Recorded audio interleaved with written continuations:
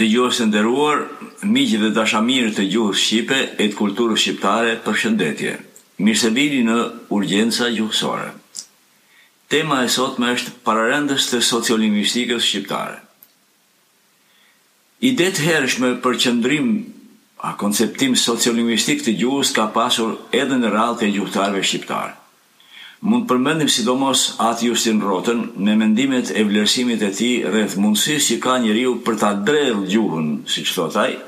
sipas bashkëbiseduesit, pastaj e Qerem Shabej për lidhjet e gjuhës dhe të gjinisë apo të seksit në të ashtu quajturën prej tij të folët e grave. Atë Justin Rotës i takon merita që ndonse shumë kohë para se të lindte sociolingvistika si disiplinë më vete, dhe madje para se të krijohej termi përkatës për emërtimin e saj, që do ta kishim aty nga viti 1952, me formulimin e tij të qartë kushtuar zhvillimit të gjuhës, ja ka qelur shtigjet asaj me largpamësi, dhe për të faktuar sa më lart, po citojmë vetëm një pjesë të konceptimit të atë Justin Rotës lidhur me ndryshimin dhe zhvillimin e gjuhës, apo sikundër e thoshte ai, gjuha shkon tu e bam ato ndryshimet e veta. Botuar në Hylli i Dritës në vitin 1931. Ai vepron aty me vizionin e shëndosh të aftësisë së folësit për ta drejtë gjuhën në dialekt dhe anasjelltas për të folur në gjuhën letrare kur e lyp nevoja e jo në dialekt të ngushtë, gjë që e bën atë një pararendës të konceptit sotëm martinejan të bilingvizmit dialektal. Për të bindur për këtë, le të citojmë një fragment nga Nën Kreu, gjuhën e përban populli, ku ai thot shprehimisht: "Tu nesh me na bjen fjala një qytetar e sidomos një katunar të Bavierës, të Prusjes atë Saksonjës, ja se me një italian të Piemontit, të Puljes atë Kalabris, ai ka për të folë me ne, por një atë gjuhë gjermanishte a italishte që dim prej librash tyne. Por po ta sjell në shpinën prej nesh, ai me njëherë në familje, në lagje, në katun, në qytet, me shokët vet, e drell gjuhën në dialekt. E pra kanë kaluar shekuj që se u themelu gjuha letrare gjermanishte apo italishte." Mbyllet citimi. Vlerësimi i atë Justin Rotës si pararendës i sociolingvistikës ka mëtimin që të dëshmohet se edhe shqiptarët, ndonse një popull i vogël e me kufizimet e ditura për shkak të kushteve ekonomike e shoqërore, e sidomos të pushtimeve shumë shekullore prej të huajve,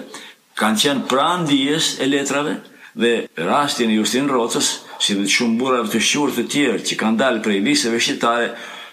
besoj se është mirë të guxojmë që t'i pohojmë me krenari kur është rasti. Idetë e lartë përmendura qëndrojnë krahas mendimesat e pararendësve të tjerë të kësaj disipline, për cilët kemi folur në bisedën e mëparme. Qoftë edhe duke e ditur mirë se ka një dallim të madh ndërmjet vetëdijshmërisë së vagët rreth një problemi dhe kërkimit sistematik për studimin e tij. Mund të pohohet pra se kundrimet dhe mendimet e shprehura nga atë Justin Rota mbeten edhe sot e një ditën me vlerë.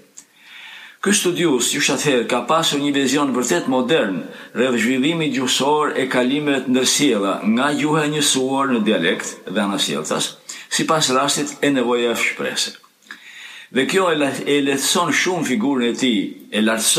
figurën e tij si gjuhëtar vizionar. Kur atë Justin Rota thot, ndër tjera, kur kush mos ta lëshoj atë dialektin e vet kudo që të gjendet, kjo duhet lexuar, kuptuar e interpretuar përse mbari. Ideolekti apo e folmja çdo individi modelohet dhe formësohet më së pari në gjithë një bashkësie të vogël, në familje dhe në rrethin e ngushtë familjar e shoqëror. Pastaj del në një rreth më të gjerë të folurit në bashkësinë më të parë shoqërore, e cila në çdo vend, në çdo kohë ka qenë do të jetë e atill që pasqyron rrethanat mjedisin përkatës. Me fjalë tjera, fëmia niset në shkollë duke pasur vetëm dialektin e vet, vetëm atë të folme që është mësuar qysh kur ishte në djep nga nëna dhe familjarët që e rrethojnë. Por së në shkollë dhe gjatë gjithë jetës, ai do të azjeroj hapësirën e komunikimit të tij, duke mësuar që sipas rastit e kushteve, pikërisht ashtu si na thot atë Justini, do t'i duhet me drejt gjuhën nga dialekti në standard, ashtu si dhe nga gjuha vetamtare në gjuhë të huaja, që puna do t'ja doj, t'i mësoj e t'i ushtroj si gjuhë buke. Bashkimi i gjuhës është bashkimi i mendimit, i ndjesive, i karakterit kombëtar. Populli e ka bën detyrën e vet, e ka ruajtur gjuhën, çka gjejmë të mirë në një krahin, nuk do të kursehemi ta pranojmë edhe na për të mirët përbashkët. Shtojmë se qysh në atë kohë, idenë e bukur të aftësisë njeriu për ta drejtë gjuhën e kuptuan dhe e zbatuan shumë bashkohës, ndërta Anton Harapi, që shkroi 6 ligjërata në toskrisht dhe i mbajti në vitin 1936 me intelektualët e Korçës. Ndonjë ide me vlerë sociolingvistike, ndonse pa e përmendur dhe natyrisht pa e ditur se po më këmbej ajo si disiplinë, ka shprehur edhe albanologu i njohur polak Vaclav Cimochowski në studimin e tij të së folmes së dushmanit. Duhet ta themi se për te i vlerave mirëfillit dialektologjike për njohjen, fiksimin e një folme të rëndësishme të gegrishtes veriore në një farë mënyre në atë vepër u holl fara e mbarë për të kundruar edhe disa aspektet lidhura me larmin shoqërore, si që quhena i ndërshtresore të folmeve të Shqipës, ndonse pa e pasur atë qëllim me vetvete, pa e pasur as mëtim metodologjik të tij, por si një shtys, si pjesë e punës për të mbërritur në një përshkrim sa më të qartë e të besueshëm. I treti, si pararëndës i sociolingvistikës shqiptare, është Eqerem Çabej, që mund të themi është i pari ndër gjuhëtarë shqiptarë të pas luftës së dytë botërore që përmend të folët e grave dhe shkroi rreshtat më të parë kushtuar eufemizmave të Shqipës, duke na shpënë kështu në atë fushë që është e pleshme për etnolingvistikën dhe që ne më vonë kemi quajtur reparti pararoj i etnografisë të folurit grarisht. Shqyrtimet e sotme sociolingvistike dhe ato etnolingvistike, qoftë për sa u takon marrëdhënieve gjuhë gjini, gjuhë seks, qoftë edhe për lidhje gjuhë mendësi, gjuhë mentalitet, mund të jenë edhe për më shumë kohë të fryqme për studimin e aspekteve të ergologjisë dhe të kulturës shpirtërore të popullit, sidomos i një populli që ka ruajtur më vonë se kushdo tjetër në Evropë dukurit vjetra e madje shumë të vjetra që shfaqen edhe në gjuhën e tij. Eufemizmat, sikundër ka ideuar në kohën e vet profesor Çabej, dhe që jemi përpjekur ta shpijem më tej në studimet tona, mund të konsiderohen, siç e thash, reparti pararoj, reparti dëshmues i të folmes së grave ose i ligjërimit grarisht, sikundër po quhet më shpesh në studimet më të reja.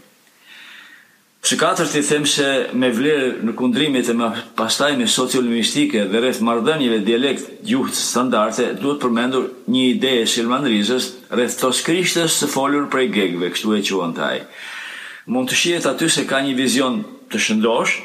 i bashkarisë shpirtërore, kulturore të shqiptarëve si një konceptim që do të thotë në gjuhën shqipe të normuar, sipas një modeli të toskrishtes letrare, siç e kemi tashmë, duhet zbatuar gjithandej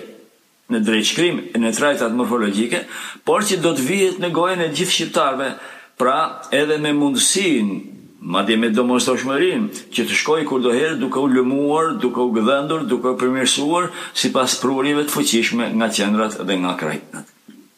Dhe së peshti në grupin e pararëndësve të sociolingvistikës shqiptare, kam thënë se i takon të përfshihet edhe Qemal Gjasanit, folklorist i shquar dhe dialektolog shqiptar, i cili në vitet 60 ndërmori studimin e tij për të folmet e fshehta të Shqipës, apo sikundër i quante ai atëherë të folmet shoqërore, duke i parë ato me të drejtë si pjesë e dialektologjisë sociale, madje ai bëri përshkrimin e tyre mjaft hollësishëm e dy do të metej si studimi kryesor i ligjërimeve arkotike të Shqipës, botuar një studim i gjerë në studime filologjike të vitit 1964 në 3 numra, i pari, i dyti dhe i treti i revistës. Së gjashti dhe së mbrami, për herë të parë në një libër të sociolingvistikës në gjuhën shqipe, do ta kishim vetëm mjaft vonë në tekstin ton sociolingvistika, botuar në Tiranë vitin 1966 dhe në variantin më të gjerë të vitit 1999, pastaj edhe në variante të tjera të botuara më vonë. Sigurisht duke ecur në këtë, kemi trajtuar grupimet e ndryshme moshore, gjinore, profesionale, fetare, taktikat dhe strategjitë e ligjërimit, të cilat i kemi dhënë në librin tjetër, Etnografia e të folurit të Shqipës, botuar në vitin 2004, pastaj ribotuar me përmirësime e zgjerime në vitin 2009, dhe në botimin e dytë me titull Sociolingvistike e Shqipës nga dialektologjia te etnografia e të folurit, që është botimet Morava viti 2009, në një përmbledhje për 425 faqesh, Mendoj se, duke përmbyllur, këta libra kanë pasur njohje rrezatim të gjerë në botën universitare, duke shërbyer si bazë e lëndës së sociolingvistikës, po edhe si kahiri pune për një numër gjithmonë më të madh studiuesish më të ri nga të gjitha trevat shqiptare. Këto shpjegime dhe argumentimet përkatëse do t'i gjeni pra në librin ton Sociolingvistika e Shqipës nga dialektologjia te etnografia e të folurit, botimi vitit 2013, dhe